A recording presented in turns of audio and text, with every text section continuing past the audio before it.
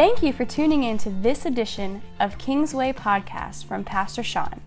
You are about to hear a message from a recent Sunday service. We consider it a privilege to be on a spiritual journey with you. So take a few moments with us and allow God to inspire you today. I spent a lot of time in the Word preparing for this message, which is a series of messages, and Bill was helping me these last couple weeks try to bring it to bear. We've been preaching about holiness. I'm preaching about holiness. Here's a picture. You've seen this picture before. I love using this picture. It's a picture of the tabernacle. It's an augmented reality. It's not really the tabernacle. It's what we envision it to look like if it was made in modern day.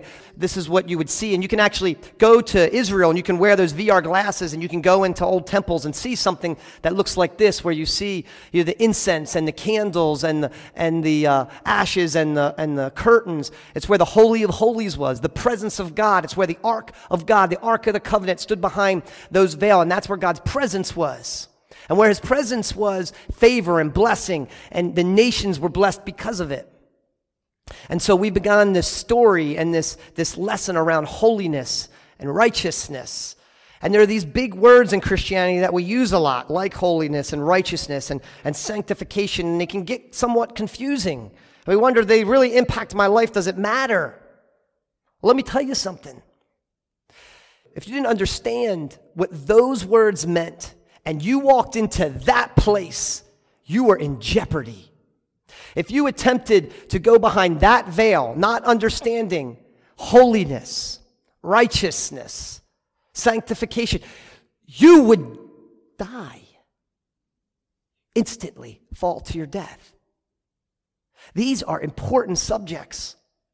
Today, in charismatic worlds and circles that we live in Pentecostal circles, we preach about love and grace and mercy, and those things are extremely important. Our relationship with Christ should be paramount.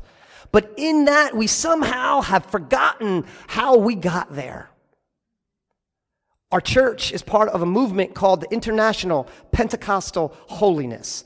And I question if we know what two of those three words mean. International, I think we got down. The other two are a little bit challenging. And I've been talking to our leadership this year, and I said, we have to get a hold of what some of our roots are and explain this to our new church, because some of you are baby Christians, some of you are new Christians, some of you have forgotten where we have come from. This church has been around for almost 100 years, and these topics are what we are based on. Amen? So Bill went and he tried to explain holiness, and one time I tried to explain this picture, and I put up some words. I don't know if you remember the words I put up. It was a couple weeks ago when I was preaching, maybe a month ago when I was preaching about giving, and I put up these words on the screen. Sacred Summit. Now when I put it up, you all laughed at me because it didn't say Sacred Summit. When I wrote it on my computer and I put it up on there, it said Scared Summit. In other words, I couldn't spell it right. My mind just typed out what it was. My eyes saw one thing. Maybe I'm dyslexic. I don't know. But my point is, I didn't even notice. You guys noticed it right away. It doesn't say sacred. It says scared. Of course, I changed it, and it now says Sacred Summit. And the context of that message was trying to talk about the moment that we are offering something to God is a sacred moment. But as sacred as that moment is the moment right before that when we choose to offer something to God. That there's a summit in heaven where the angels collide and they begin to rejoice that something really important is about to happen. We're about to change someone's life with our offering. That's a sacred summit. And so I put these words up and I realized the reason why I probably misspelled it is because I don't use this word very often. I haven't used this word maybe 100 times in my life. Probably not even that. Scared, now that's a word I know. I know that word. I'm a human being. I feel feared, scared all the time. But sacred, you see, sacred is not a word. So it's been dwelling on me ever since that message. Why did I not see that? Why did I make that mistake? Was it really a big deal? What is it about sacred that I don't know? So I began to study the Word of God. I began to go on this hunt to understand the art of sacredness. I came across the pastor, thank God for pastors. I came across a pastor who spent his life studying this. He's a celebrity pastor. You may have heard of him, you may not. Somebody in the church actually gave me a book from this pastor. His name is Francis Chan. And in this book, he begins to explore what it means to be sacred. And he has put me on a journey that I'm going to share with you these next couple weeks. And it's part of this holiness series that we're doing. Because the first question I ask you is, what is sacred? What does it mean? And what's the difference between that and what we've been talking about, holiness? Isn't holy and sacred, aren't they interchangeable? Well, it's interesting. I think we use them interchangeably. We sometimes say the Bible is holy and the Bible is sacred. God is holy, He is sacred. But when you really think about it and you study it, it becomes a little more obvious. You see, holiness is something that generally is ascribed to a person. You can be holy. God is holy. Sacred is different.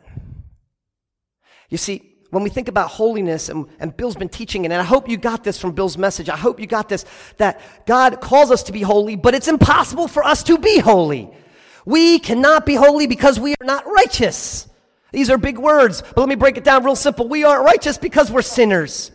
And no matter what you do, no matter what you say, you will still be a sinner, which means you won't be righteous, which means you can't be holy. But the Bible says unless we're holy, we can't see God. So what's the problem? It's a real big problem. So God says He gives us His righteousness. As if it's something that we put on, we wear it, we cloak ourselves in His righteousness so He can't see our unrighteousness. He only sees His righteousness. It is something that comes from God. And that is what it means to be sacred. When God gives you something, when God anoints something, when God separates something out for His purpose, it is sacred. Things, places, rituals, objects are sacred. But He is holy. And He gives us the sacred. But I believe in today's church, I believe in my own life, I have dismissed it altogether. So this isn't one of those fun, happy-go-lucky sermons where I put lots of videos and music and color commentary and jokes. This is more of a serious one because I really want you to understand what is sacred. You know, when I think about that word and I look at this picture even, many of you, you've seen vigils, right? You maybe have been into a Catholic Mass before or church that has a candlelight vigil where people light the candles. You say, that's probably sacred. It's interesting to me. Bridget and I, we've been house hunting forever, it seems like. Now we've currently moved into our new home. But in the process of house hunting, we visited lots of homes. You have to visit homes when you do house hunting. And when you visit homes, you're walking into somebody else's life. And a lot of those lives we walked into are people who observe and celebrate and worship other gods, other religions. And we can walk into their homes and immediately see from the way they've organized their home what they believe is sacred. I've walked into homes where I've seen Muslims who have set up sacred areas to pray so they can face their God. I've walked into Buddhist homes where they have entire shrines set up to meditate, a sacred area of their home. We can kind of envision what it is to be sacred. I bet you think the church is sacred. It's why we say, we probably shouldn't run around in the sanctuary. We shouldn't goof off or act silly in the sanctuary. It's a sacred place. We shouldn't bring food in the sanctuary. It's sacred. We have this idea of it. It's in our DNA. We're just not real sure what it means, or at least what it means to us. God has sacred things. I just told you, righteousness is something He gives us that is sacred. But anything His blessings are sacred. His favor is sacred. His temple is sacred. His church is sacred. Do you know the Bible says our worship is to be sacred? Our prayers are to be sacred. But what does that mean if we don't understand what it means? So I ask you today, what do you keep sacred? What do you in your life hold as sacred? So in an attempt to define this, an attempt for you to evaluate your own life, let me give you some examples.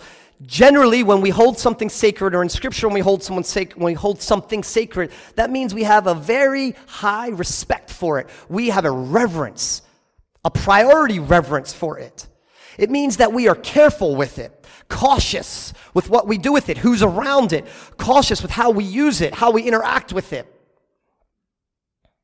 If you use that analogy and look at the general American's life, I would tell you there's not much we keep sacred. In fact, anything we humans get our hands on to, we generally pollute and contaminate. If we were to keep something sacred in our lives, it would probably be a bad thing. It wouldn't be a godly thing. It would be something we've risen up as an idol, like a home or a job or a car where no one can touch and no one can use and only we can appreciate, and we protect it and we're cautious with it. Maybe. I looked at my own life. I said, what do I hold sacred in my life? What is it in my life? You know, some people hold their job sacred, and maybe there are times where I prioritize my job over other things, but priority is not having to do with it being sacred. Sacrifice. Scripture talks about sacrifice, so I start saying, well, if something is sacred, there must be sacrifices in order to keep it sacred, and there are sacrifices I make for work, but no, there are times I go to work and I do not give it my best. There are times I go to work and I do not want to be there. There are times I go to work and I say things I shouldn't say. If I acted that way in the Holy of Holies, I'd be struck dead. So certainly it's not work I keep sacred. Oh, I know what it is. I know. It's my spouse, right? It's my wife, my relationship, my marriage, or my children. I keep them sacred, right? Set apart. I protect them. I'm cautious with them, right? I respect them. They're sacred, right? Well, let's see. Well, it probably doesn't look too sacred when I'm screaming and yelling at them when I'm angry, when I'm saying things that I probably shouldn't say to my family or to my wife or around them. And as a human being, it's inevitable. Those things happen. Even to me as a pastor, yes, I scream and yell and raise my voice and say stupid things that I have to apologize for. Well, if that's the case, I must not be treating them as sacred as I think, right? Well, you could look at Saturdays. See, Saturdays, my family knows Saturday. If there's one thing I probably keep sacred, it's probably Saturdays, because Saturdays is the time where everything comes to a head. My whole week is effectively over. All my preparation leads to Saturday, and I try to dump everything I can into making sure I'm well prepared for Sunday on Saturday. So I'm cautious with what I do on Saturday, what plans I make on Saturday, what my time and my schedule is, what I eat, what I watch, what I listen to. So do I keep Saturdays sacred? Well, you'd think, but I tell you, there's lots of things that happen on Saturdays I wish they didn't. And ultimately, I have to go take care of those things. So it's not Saturdays. Prayer, I must keep prayer sacred, right? I mean, I'm a pastor. Of course I keep prayers. I pray every day. I pray 5 times a day. I pray without ceasing. I don't even go to work. I just pray, right? No, that's not the case. There are days that go by where my prayers are not good, where my angry prayers get in the way of what God wants to say to me. There are prayers I go into with my own opinions and my own plans, and I ask God to do it my way. If you do that in the Holy of Holies, I would drop dead. Okay, so let's hit the big one. Clearly, the Word of God is sacred, right? The Word of God, Jesus Christ, maybe, and I have to study some more, but there are at least 2 things in the Bible that are called both holy and sacred. The Word of God, our Bibles, we keep them sacred, right? I mean, we respect them. We give them reverence. We sometimes stand up in church when we read the Word. Where do you keep your Bible all week? Sometimes my Bible doesn't make it home before it's on the floor of my car. Sometimes my kids take it to my room. It gets stuffed under other books. I got so many Bibles at home, I don't even know what half of them are. I'm sure you do too. Your Bible get dirty. Your Bible, you put stuff on it sometimes. Does it ever get stepped on? Your kids ever drop it? The page ever get crinkled? Now, you may laugh at these type of analogies, but you have to understand, back in that time, if those things were to happen in the Holy of Holies, you would drop dead. So I think it's safe to say we have no clue what it means to hold something sacred. And I'm a pastor. So let's take a look. Let me introduce you to a man, a very famous man, a big man, a stoic man, a man when you looked at him, you saw regal nobility. You saw a man with power and strength. You saw a man that looked like a leader, should be a leader, and was a leader. His name was King Saul. The only problem was he wasn't a leader. You look through Scripture and you try to understand what was his problem. And as I looked through Scripture, I came to the conclusion this man had a problem with understanding. He had a problem with understanding obedience. And his problem with obedience was because of this exact topic I'm talking about. He didn't have the patience nor the knowledge for the sacred. See, he was the first appointed king by God. In other words, all the kings before were appointed through the lineage, and they were appointed by the men around them. And then there was this whole time where the temple got destroyed, and judges ruled all of Israel. And there was a really important judge, a prophet. His name was Samuel. And then he was wonderful, and he was amazing. And then he retired, and there was nobody to take his place. And the Israelites demanded a king because all the territories around them, all the lands had kings. And they wanted somebody that could stand up to the kings around them. So God anointed Saul. And Saul mounted an attack against his enemies, which at the time were the Philistines. And you know this, the greatest of all the Philistines, or at least the biggest one, was Goliath, right? And you know the whole story about David and Goliath, and that was King Saul's time. Anyway, King Saul mounted an attack against the Philistines. He triumphed. Only problem was, Philistines got a little mad. Well, they got a lot mad. And they gathered all their troops up, and they said, we're going to go get King Saul and his people.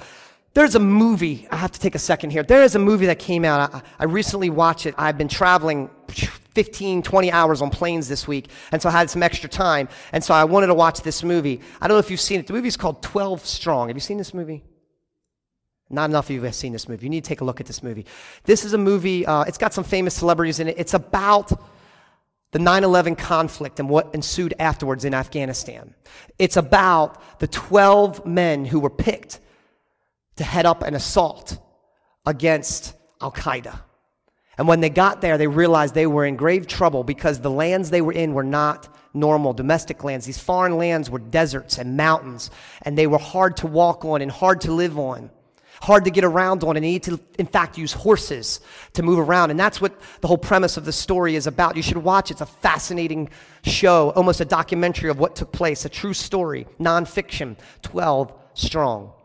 Anyway, that is the time, and this is the setting that King Saul was in. He was in this desert with caves, and as the Philistines came upon them, all his men began to run and run away because they were scared to death of what the Philistines were going to do. They were going to overpower them. And so he's at a place called Gilgal, and I want to read you today what happened there. It says, meanwhile, Saul stayed at Gilgal, and his men were trembling with fear. Say, trembling with fear. Saul waited there 7 days for Samuel, as Samuel had instructed him earlier, but Samuel did not come. You see, Samuel had told them, anointed them, and said God would help them be successful. Go here, fight the battle, kill the Philistines. Wait 7 days for me, and I will come and anoint you, and I will make a sacrifice. He did that.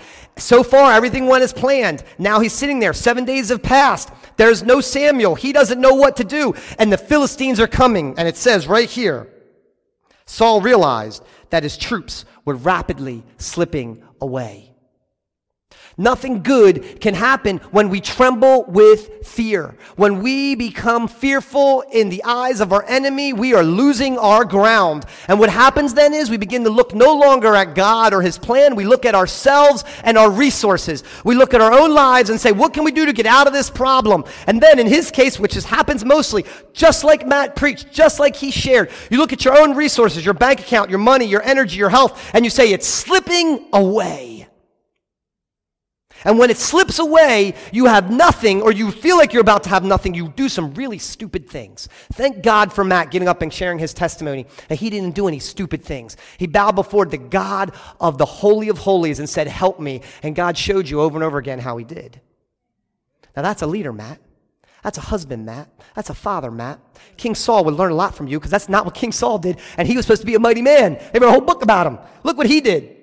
He said, he demanded, bring me the burnt peace offerings right now. And Saul sacrificed the burnt offering himself. Say himself. Just as Saul was finishing with the burnt offering, Samuel arrived. Exactly at the moment he did it. He just finished it. Samuel arrives. Saul went out to meet him and welcome him. But Samuel said, "What is this you have done?" I've preached this before. You've heard me teach it to you before. Back in those days, there were kings who had authority, and there were priests who did sacrifices and offerings. You could not, as a king, be a priest, or as a priest, be a king. In this case, Saul took matters in his own hands and made the sacrifice. And Samuel came and said, "What is this you have done?"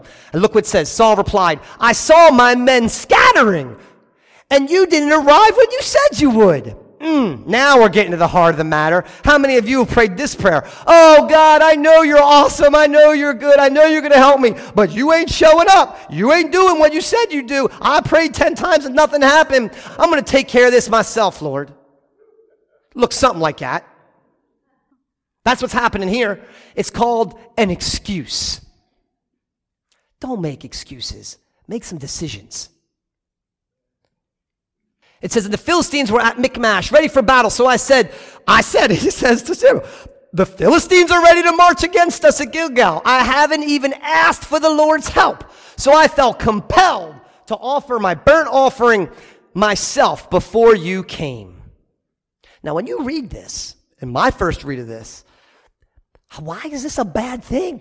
This seems like a good thing. I want to be a king. I want to be a father. I want to be a husband. I say, "Lord, I forgot to ask for your blessing, so I'm going to go through the ritual of asking for your blessing because I want your blessing. I don't want my people to die." This seems like a good thing. He has special circumstances. So he says he's going to explain away why he did what he was not supposed to do. You see, just a few chapters earlier, God explained to him that you must wait for Samuel to do this. It is a priest's job, not a king. But because of the delay, he got all uptight, all worried. Let me explain something right here. Delays are part of God's plan. Listen to it very carefully. Delays are part of God's plan. Yes, God does things immediately, all the time. He heals people immediately. He saves immediately. He offers His Holy Spirit immediately. But many times God is offering a delay. Why? I don't know. Sometimes to test us. Why? Because spiritual things are happening in unknown places. I don't know. I know this. My wife and my daughter screamed and yelled at each other one day and we're fighting and trying to get out of the house. Now they're going to be late. 3 minutes later, they get in the car screaming and yelling. They drive down the intersection, and 2 minutes prior, there was a major car accident at that intersection. Delays are part of God's plan. They are not meant to be an excuse for you to do your own thing. Samuel then says, "How foolish. You have not kept the command." It's very simple, church. We as Americans, we as human beings, we as men and women, we can boil down our decisions, our poor ones. We can boil down the circumstances of those poor decisions. We can boil down the strife in our life to usually one thing: not following God's command. "You fool," he says. Had you kept the Lord's command, the Lord would have established your kingdom of Israel forever. But now your kingdom must end because you have not kept the Lord's command. Heavenly Father, I pray in this moment, in this instant, that you would allow the Word of God to get deep down in their soil. We ain't done yet. We're just getting started. And Father God, I know you have something to share with us, show us, demonstrate to us, teach us, and you want it to profit and give good fruit. So Father God, in Jesus' name, make it happen. And church says, Amen. The way you do things matters.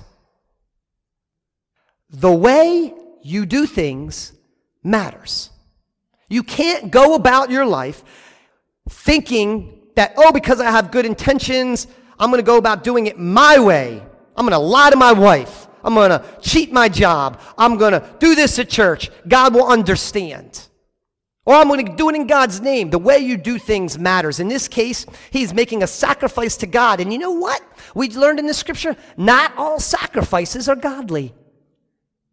Now, how many sacrifices you make in your life? Probably a lot. You think of all the areas you're sacrificing, your work, your family, your home, and you meant, I make these sacrifices, God, you must bless me, right? Oh, I can't go to church, I have to work. I can't do this, I can't worship, I can't pray, I have to work. God, you understand my sacrifices. Or, well, I give $20 when I get to church. I make a sacrifice. God understands that. He's going to honor that. It doesn't matter how much money you give at church. It matters the sacrifice you make in here, church. The way you go about it matters. Fasting. Well, I don't drink coffee anymore. I don't watch this TV show anymore. God must understand. These sacrifices, they all matter to God. Really? What are you doing with that extra time? What are you doing with that extra money? The way you do things matters. Let's look at scripture here. I'm going to repeat the same scripture. And Saul sacrificed the burnt offering himself. In Deuteronomy chapter 12, I don't have time to get into it. Go look, write it down in your notes. Deuteronomy chapter 12. We'll get to it later in this series. Deuteronomy chapter 12 gives painstaking detail of how you are to offer a sacrifice to God. Saul knew it, didn't follow it. Just a couple chapters earlier, Samuel chapter 10, Samuel said, I will give the sacrifice. I'm a Levite. I will do it the proper way. Wait for me 7 days and I will do it.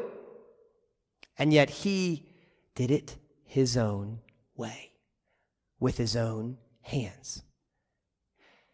He took a good thing and he did it the wrong way and made it a bad thing. He took a good thing, a godly thing. He turned it into a bad thing. So bad, in fact, that God took his entire kingdom away from him. So I felt compelled to offer the burnt offering myself before you came, Samuel. He lacked two things. Saul lacked patience and knowledge. I am trying as slow as I can, as carefully as I can, to give you the knowledge and hopefully the patience to understand what God is trying to say to us as a church and us as a community of believers. It is important because things get very difficult, Matt, when we feel our life slipping away. Matt, your testimony could not be more appropriate. I had no idea what he was going to say today. He asked for a time to speak his testimony, and yet his testimony is it is literally a Bible story that could be written in the Bible and juxtaposed with this story of how to do things right versus how to do things wrong. There is a right way and there is a wrong way. And the key to understanding what is sacred is understanding that we, me, you, everyone in here, we are not the center of our solutions. God wants to replace you from the center of your solution. He has things predestined. He has things dedicated to his solution. And it's not you in your own life. He wants to be the center of your solution. And so he has set up certain rules. He has set up certain laws for us to obey, for us to make sure that we put him at the center of our solution, like prayer, like worship, like preaching, etc., etc., etc. The method we use is as important as the goal itself. Set up a godly goal. God gives you a call and gives you a vision at home, at work, in your family, in your relationships, at school. The goals that you set up for yourself may in fact be godly. The method you use to attain that goal is as important as the goal itself. But yet, we put ourselves at the center of the solution. When we start encountering problems on our path, on our journey, we're having a problem at work. You know what we're going to do? We're going to change jobs. We have a problem in our relationships. We're going to exit out of the relationship. Problem with our spouses. I'll find another one. Problem with our homes, our neighborhood, our neighbors. I'll go buy a new one. My car, my check engine light went on. Problem with the car. Go get a new one. Look, I'm a victim of this as much as anyone else. We see problems, we want to fix them because we think we somehow have some authority or power to do so. And yet God wants to be at the center of your solution. Let's look at this next guy. This guy you should know. Surely King David got it right. Surely King David put God at the center of his solutions. He's a man after his own heart, the Bible says. David was a younger guy. David, he came right after Saul. There was King Saul. King Saul failed. How did he fail? I just showed you. And then there was David. David was anointed also by Samuel, restored the line of Judah. David came from the line of Judah, who's who Christ came from. Clearly, David got it right. He was the best king of all kings. Surely he understands what it means to be holy. Surely he understands what it means to honor and keep things sacred, right? It's King David. So let's take a look at his rule. See, so King David, he was also in a conflict with the Philistines. In fact, when he got rule, you remember the whole David and Goliath thing? He took down Goliath, sure, but there was 30,000 more Philistines. And you know what they ended up doing? They defeated some of Jerusalem, and they took that Ark of the Covenant, you know, the one behind the Holy of Holies. They took it. They straight took it from the Israelites. The most prized possession, the most sacred of all sacred things in the Jewish faith was the Ark of God, and the Philistines took it. Why did they take it? Because they knew that God's favor, his presence, his glory, his blessing would follow it wherever it went. They didn't care if it was from a foreign god. They wanted it, and so they took it. And it began to bless them. Bring Christ into any circle you are in, regardless of the situation, and it will be blessed. But oftentimes we're too nervous and shy to do so. Bring Christ into any circle you're in, social or otherwise, and it will be blessed.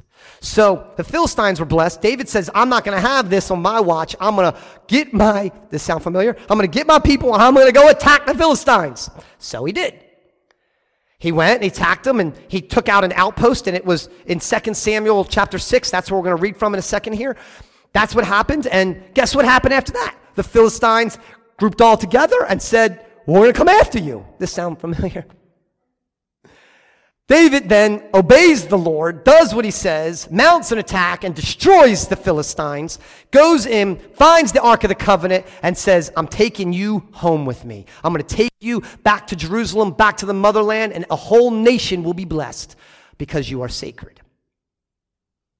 So he got excited, got passionate, got enthusiastic. He said, let's take the ark back. Let's look what happens. 2 Samuel chapter 6, verse 6. They loaded the ark on a new cart. He took his two biggest men, Ahio and Uzzah, and he had them pull the cart, take it all the way to Jerusalem. Got about halfway there. The oxen stumbled, and Uzzah reached out his hand and steadied the ark of God. Uzzah was trying to do something good, but he did it the wrong way. We must understand what God's ways are in order to do it his way. The method we use is as important as the goal itself. Uzzah didn't want the ark to fall into the ground. You know what his name means? I looked it up. I was shocked to find out. It didn't surprise me after I read it. Uzzah's name means literally strength, or the strong one. He's the big guy in church. He's like the Brian. Carry this, Brian. Make it happen. Okay, I got it. I'll handle it. It's moving. Don't worry. I'll take care of it. He's using what God has given him, his strength, to balance the ark. Literally, he saw things slipping away, slipping through his fingers. And so literally, he took things in his own hands. Guess what happened? Some of you know, if you don't know what's about to happen, I'm going to freak you out. Then the Lord's anger was so aroused against Uzzah that God struck him dead because of this. In David's enthusiasm to follow God, to bring his presence back to the church, David was so excited. He was so passionate. He was so impatient. He was so without knowledge that he cost a man's life. They rushed into the presence of God, and Uzzah paid the price. He was not patient. He lacked understanding, both Uzzah and David. And to make sure the point is really clear, God follows it up with this part of the verse. And Uzzah died right there beside the ark of God. This wasn't one of those, oh, it's coincidental, he got the flu later on, He stepped on a scorpion. No, God wanted to make it clear. He holds the sacred above all else, and you respect his law or suffer the consequence. Now, it may sound, wow, Sean, what are you telling me here? What are you telling me here? Okay, I'll make it really simple. Let me not use Bible words. Let me use my words. There are two ways, God's way and the wrong way. The method we use is as important as the goal itself. Take a look now at Pastor Bill's messages over the last couple of weeks. And you could see he was saying it over and over and over again. This is no more clear than looking at purity, sexual purity. If you don't achieve the goal the way God has laid it out, you will go about it the wrong way. And there are a number of consequences to pay. I got to say this, and look, I haven't preached in a while, so I'm just going to let it go here for a second because I got to get these out of my system. God has taught me something these last couple of weeks, months even. And when I studied these scriptures, it became more obvious to me than any other time. We have free will. When Jesus Christ came and he gave his life for us, he gave us the option to have a choice to choose him or not, to choose grace and mercy, to choose the sacred that we can clothe ourselves in his righteousness or live a life of sin. It's a choice that we were given, the same choice Adam and Eve were given. And frankly, some of you, depending on your education, depending on your success, depending on your environment, depending on how you were raised, you may have more options than other people. And you may feel as though the more success and the more achievement you make in this world, the more options you will have. And you may conclude that that is a positive thing because I have free will and the more options, the better. I'm here to tell you that you may have many options and many choices to make. But one choice you cannot make is what the consequences are of a bad one. The consequences of a bad choice are already set in stone. God has laid them out. You do not have a choice of what the consequences are. And if you are Saul or you are David and you did not study what the consequences are, then you will pay the price. Even great men who will lose a kingdom or lose one of their best friends. Do you think it's important to understand what God's laws are, to understand why and what the sacred is? I think so. I think so. The story doesn't end there. Uzzah dies, and then the Ark of the Covenant, it's on a cart. I assume because Uzzah put his hand on it, it didn't fall off. Maybe it fell off. The Bible doesn't say. So there they are, in this neighborhood with the ark sitting and everybody dumbfounded looking at Uzzah. It doesn't say exactly what happened, but we knew they took care of Uzzah's body. They had to bury him. They had to deal with him. But David was so confounded, confused, angry, frustrated. But he also was reverent. And he said, the ark is not to be messed with. Don't touch it, please. Stay away from it, please. I wish I could get into the details. The Philistines didn't know the laws. They didn't understand it. They weren't taught it. I don't know how the Philistines got it out of the Jewish camp on their cart without dying, but somehow they did. Who knows? Maybe a bunch of Philistines died on the way. I don't know, but they finally got it to Philistine. David did know. He knew exactly what to do, but he must have forgotten because he didn't do it the right way. So for 3 months, he let the ark stay there. You know what they did? There was a house, one of his friends. They were on the way back to Jerusalem. They were in Jewish country. Obed was there. He said, let's move the ark to Obed's house. Obed, come get the ark. Move it into your house. Obed's like, oh yeah, I'll take the ark. I mean, think about this. God's presence being moved to the temple of Jerusalem. It doesn't make it there. It makes it to some guy's house. He's like, sure, bring it into my house. For 3 months, the presence of the Lord and the Ark of the Covenant stayed at Obed's house. A message got back to David. You know what they said? They said, David, you must hear what's happened.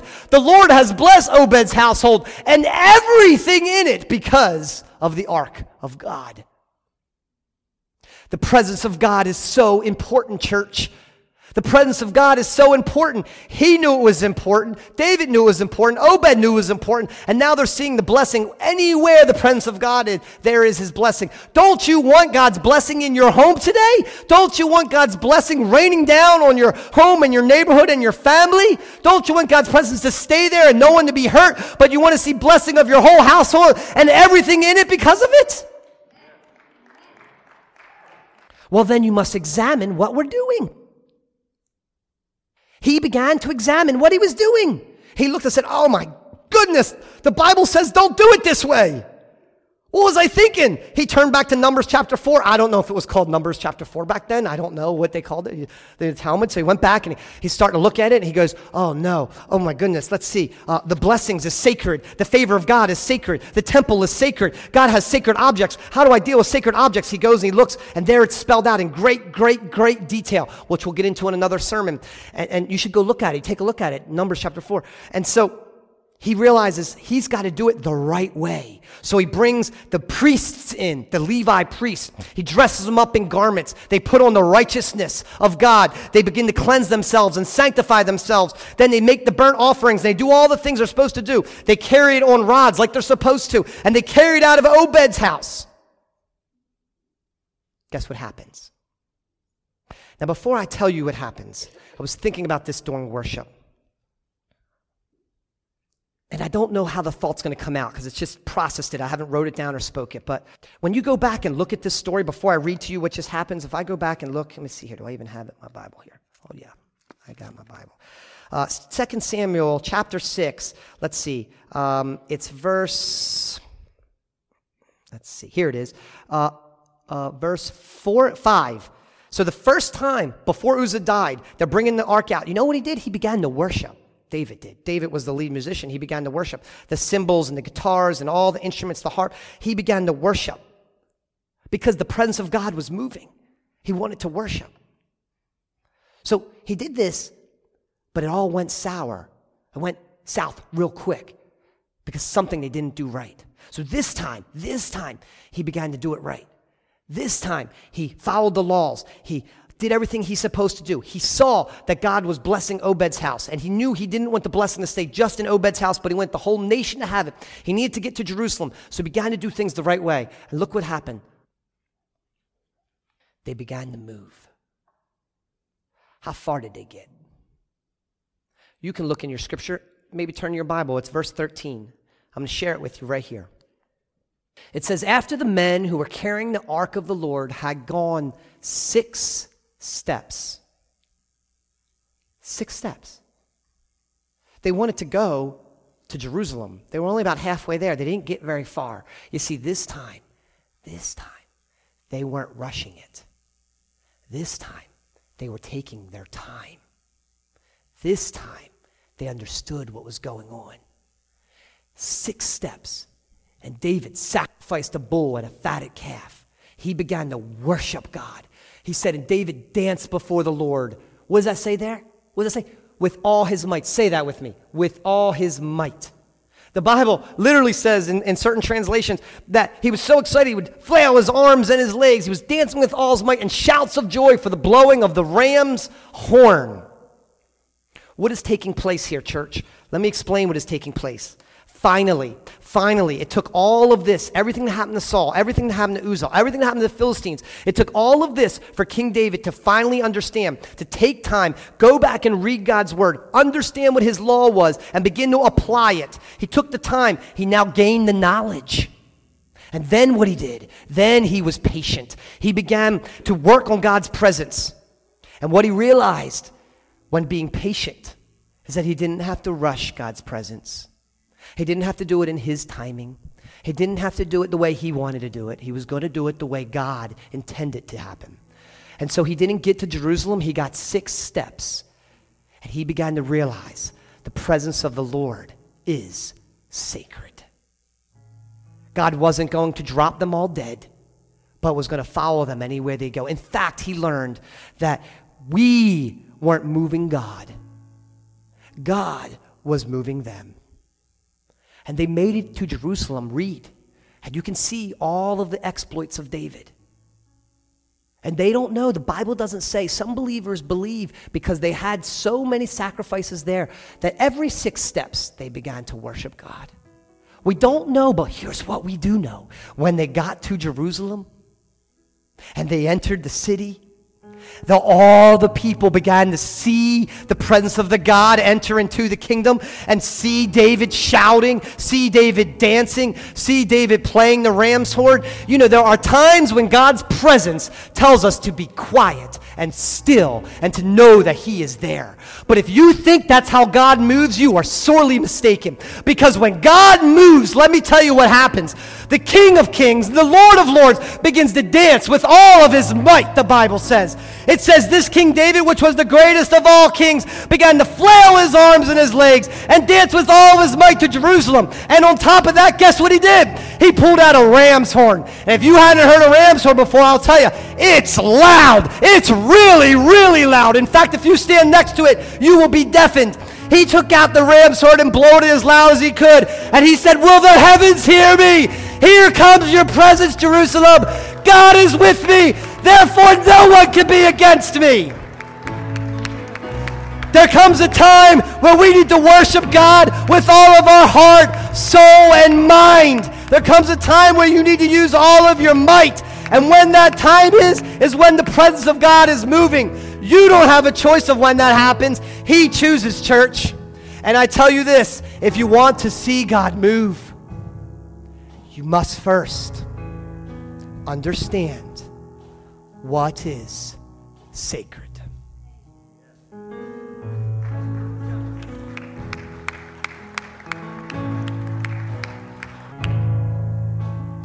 This scripture right here has been used for lots of different scenarios in the church. The scenario I want to use right now, the concept I want to point out to you right now, is this was done in public. Not in the privacy of his home, not in his living room, not in his prayer closet. This is public worship. And it can only be done when we come together in one heart, one mind, and one accord. We at Kingsway hope you enjoyed this message from Pastor Sean. It was not by chance you listened to it. God is speaking to you. Visit kingswaycc.org to find the podcast from Pastor Sean. We pray today that this somehow inspired you to draw closer to God and to connect with His people, His purpose, and His power. God bless you.